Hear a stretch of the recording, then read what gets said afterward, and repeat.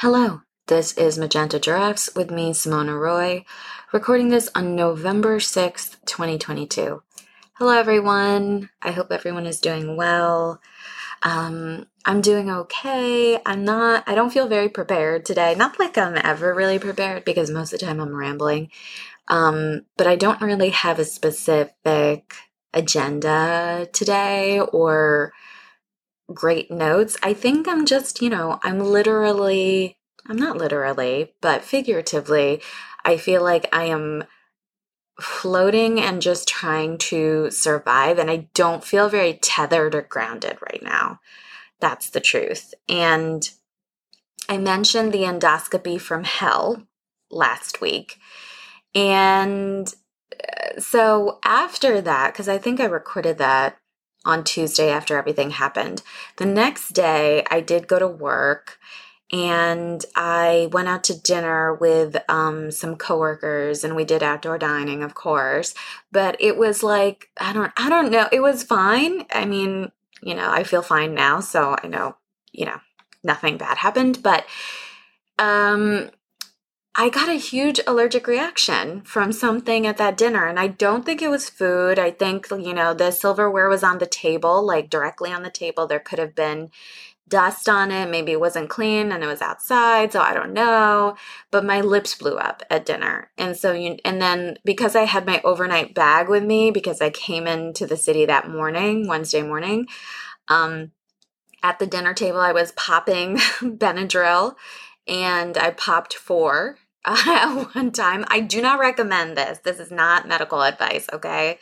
But when my lips are blowing up, I need to take one Benadryl is not going to stop them from blowing up in my experience. So they were getting really, really swollen and I was getting uncomfortable. And it was also unseasonably warm. It's very warm right now in the Northeast coast, as I like to say. And I mean, yesterday it was like the 70s. I think Friday was I don't know. It's just really, really hot. It's hot, for lack of a better way to describe it. And so I was hot. I wasn't dressed for the occasion because I thought we were in November. And then my lips blew up and I didn't tell my dad because I didn't want to worry him. But I got home to my apartment and I took a Zyrtec as well. And, I slept as best as I could, but I again, I'm going through this thing where I'm not sleeping well. And then the next morning, I, texted my dad because it was already 8 a.m. Oh, and I don't know if I told you guys. No, because I hadn't figured it out yet. But I think I told you that my dad had this reaction, we think, from the queen bee jelly. And then he met with his cardiologist on Wednesday, and his cardiologist also said that he thinks it's an allergic reaction. It's not an issue with the kidneys or any sort of cardiac thing. And the cardiologist did not know about this queen bee jelly supplement. So, so for him to come up with that independently, I think speaks volumes. And so he just suggested that Dad take Zyrtec. So as I was having my allergic reaction Wednesday night, Dad took Zyrtec Wednesday night. Then Thursday rolls around, and by 8 a.m. I still hadn't heard from him. And usually I hear from him by 7, sometimes earlier. So I texted him and I was like, hey, are you up? Because, that's our deal. He texts me when he gets up. And I didn't hear anything. And I was at work and I was getting settled in and I panicked.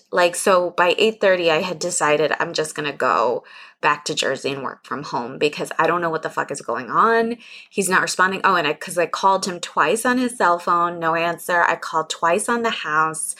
And then we also have ADT, which is a alarm service for our house, and there's a camera. So I went on the ADT app, the detective that I am, and I was looking at what it looked like in the living room. And now I wouldn't have panicked as hard as I did, because if the living room lights were off, then I would think, okay, he's still sleeping. And the thought crossed my mind that maybe the Zyrtec that he took was hitting him hard, but I take Zyrtec every night. And the night before, if you recall, this is Wednesday night, I took 4 Benadryl and a Zyrtec, and you could probably wake me up by dropping a feather in my apartment, you know? So I didn't think that that would be the case for him because I'm like, but I've also been taking Zyrtec for like decades now. So it has no effect on my drowsiness, or maybe I'm just always drowsy, like, and I have no idea what it feels like to be fully awake. That could be a possibility. But God, what is my life? So anyways, he's not picking up the phones, either at the house or the thing. I look at ADT, the camera in our living room, and I see that the lights are on. So this is when I was personally alarmed, because to me that indicates that he must have come downstairs, turned on the light, and then he usually does the treadmill. So something must have happened while he was in the basement doing the treadmill, slumped over, passed out, something, right? Because why is the light on? Because the light to me indicates that he got up. So this is why I decided to get in an Uber and go back to Jersey. Now, I also wasn't feeling 100% because, my lips were still swollen this next morning.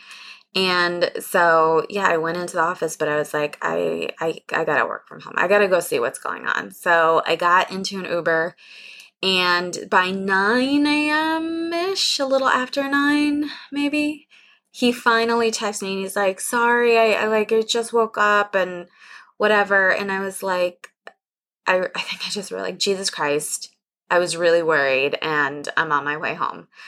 And then he called me and he's like, I'm so sorry. Like, he felt so bad. Obviously it wasn't his fault, but like the Zyrtec zonked him out. But I mean, I don't know how much more my heart can take, It's like, it's constant high alertness. And I think that like I'm also going to I have to make some keys to the house because I could have called a number of people to check on him. But I don't like, I know how weird and trivial it sounds to say, like, I don't want to bother anybody, but it's more that I feel like it's my responsibility. But however, I'm coming back from the city and that's taking 45 minutes to an hour, if not more, because of traffic. And in that time that I come home to see what's going on, something terrible could have happened. And it's just smarter to give people some access to the house so that if something horrible, God forbid, did happen, that somebody could be here in a timely manner to, potentially save a situation. So I'm hopefully like next weekend I'll get some keys made or something because I shouldn't wait on it.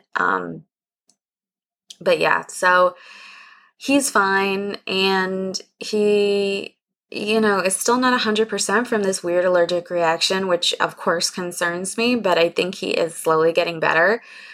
I mean, he worries me so much. I'm like, he stresses me out. Like, everything about my dad stresses me out. And this is my life.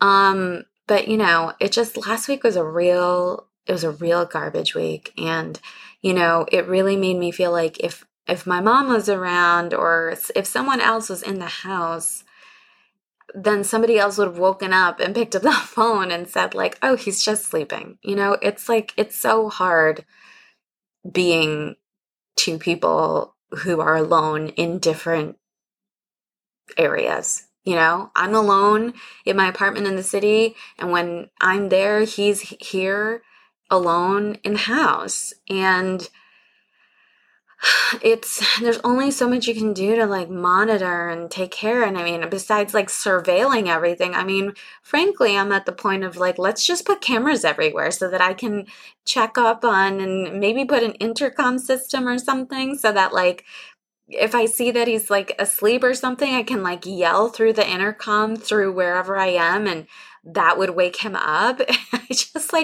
I don't know what the solution is. I wonder if like the Ring alarm or Nest or whatever has options of like intercoming into a room and speaking. I'm sure like I mean, I think that people have that with their dogs, right? Like they have doggy cameras and then they can speak to their dog. So, like, why can't I speak to my dad? I have to do more research. And if you know of some sort of system where I can just surveil everything all the time, like, I just want to be Big Brother. I think that is what I'm learning about myself. And, we already share our locations with each other because I'm just like, I mean, I can't even remember what it was like being in the 90s or even in the early aughts when, Google Maps wasn't great and the technology wasn't great. Like, I couldn't go back in time now because, like I said, I want to surveil everything. I need to know where he is at all times. How am I going to ever be a parent? I think that maybe this is just a sign I shouldn't be a parent because if I'm so worried about my dad all the time, like, what am I going to be like when I have to worry about a small human being who doesn't know anything about anything? I'm so tired. So that was the end of this week, essentially. And the next week, again, I have to do this endoscopy thing, and that's coming up this Friday, so whatever. And I mean, I think I'm in this weird haze. I don't know. I mean, the last time I feel a lot less emotional, right? I'm still on these antidepressants. And I watched this very emotional show called From Scratch on Netflix, it's another movie, or it's a show, where you shouldn't watch it if you're grieving. You shouldn't, okay? It's another one of those. But I have to say, because I'm on this medication, I didn't cry one bit. In fact, I thought it was a really well done show. Like, as far as Netflix goes, the acting was really good. Dialogue felt good. Zoe Saldana's in it, and I think it's her best work yet. And this Italian guy, I'm sorry, I didn't look up his name. He was great too. They had great chemistry. And it's based off of a memoir.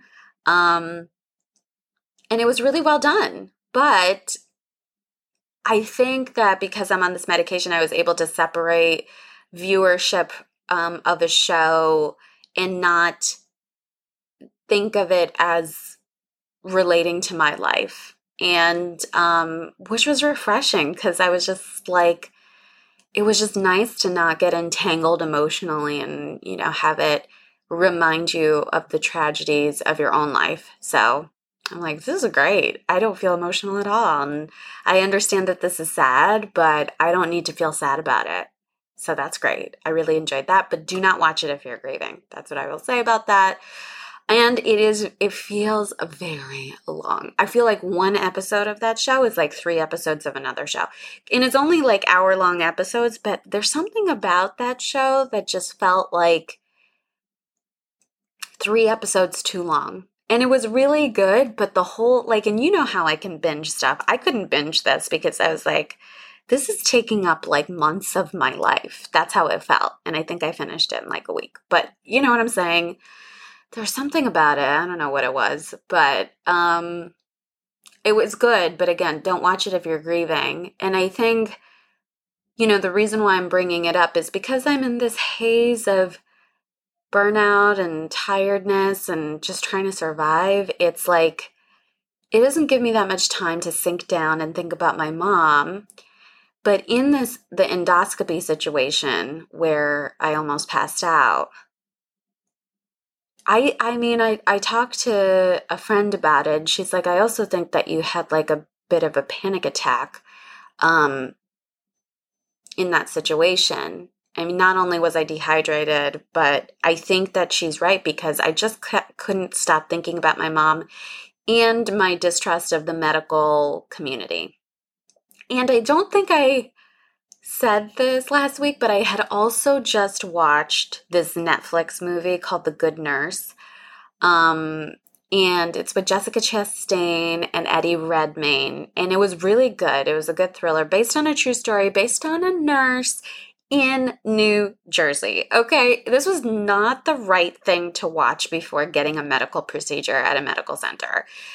Because the story is basically about a nurse serial killer who kills patients by injecting insulin into their IV bags. So when they hooked me up with the IV, I'm sorry, that's all I was thinking about. I was like, I hope there's not insulin in this bag or some other medication, and I'm going to die because there's some serial killer nurse in this medical center.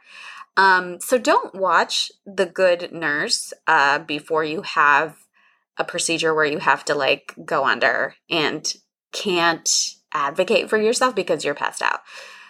I mean, really, and it's so hard to advocate for yourself in a medical situation, like in a doctor's office, in a hospital, in a surgical center. It's so hard because it's like you're at the whim of all these people who are like sticking things in you. You're wearing a hospital gown. You can't just like leave of your own accord. You can't rip out an IV out of your hand and be like, okay, I'm leaving. I mean, I guess you can because that's what they show in the movies. But like, I don't know. It's hard when you're a rule follower and you're obedient and you're just trying to like be a good patient, right? You don't want to be a difficult patient, but then you're like, can I trust these people to actually take care of me in my most vulnerable state? And then you watch a movie like The Good Nurse, where the nurses are killing you, or one nurse. Don't watch that movie before anything medical. I will say that. It was a good movie, though. It was a good thriller, good performances. I was hooked. So I recommend it, but in a very specific state. But yeah, that's when I really, really thought about my mom. I felt highly emotional. I felt very nervous with this IV because, again, my mind was primed to freak out for so many reasons because of how, my mom passed away. I watched this movie. I have distrust of the medical community because of my life and a lot of my friends' situations. And then they're sticking me with an IV and leaving me in like a waiting area by myself. So yeah, I think I did have a little bit of a panic attack. And I mean, I'm not nervous right now about the procedure to come on Friday, but I mean, I don't know. Like, it would be, I think, helpful to take a Xanax before this, but like, I don't have Xanax first and foremost. But I mean, I hope that I stay calm and, in this high stakes situation, high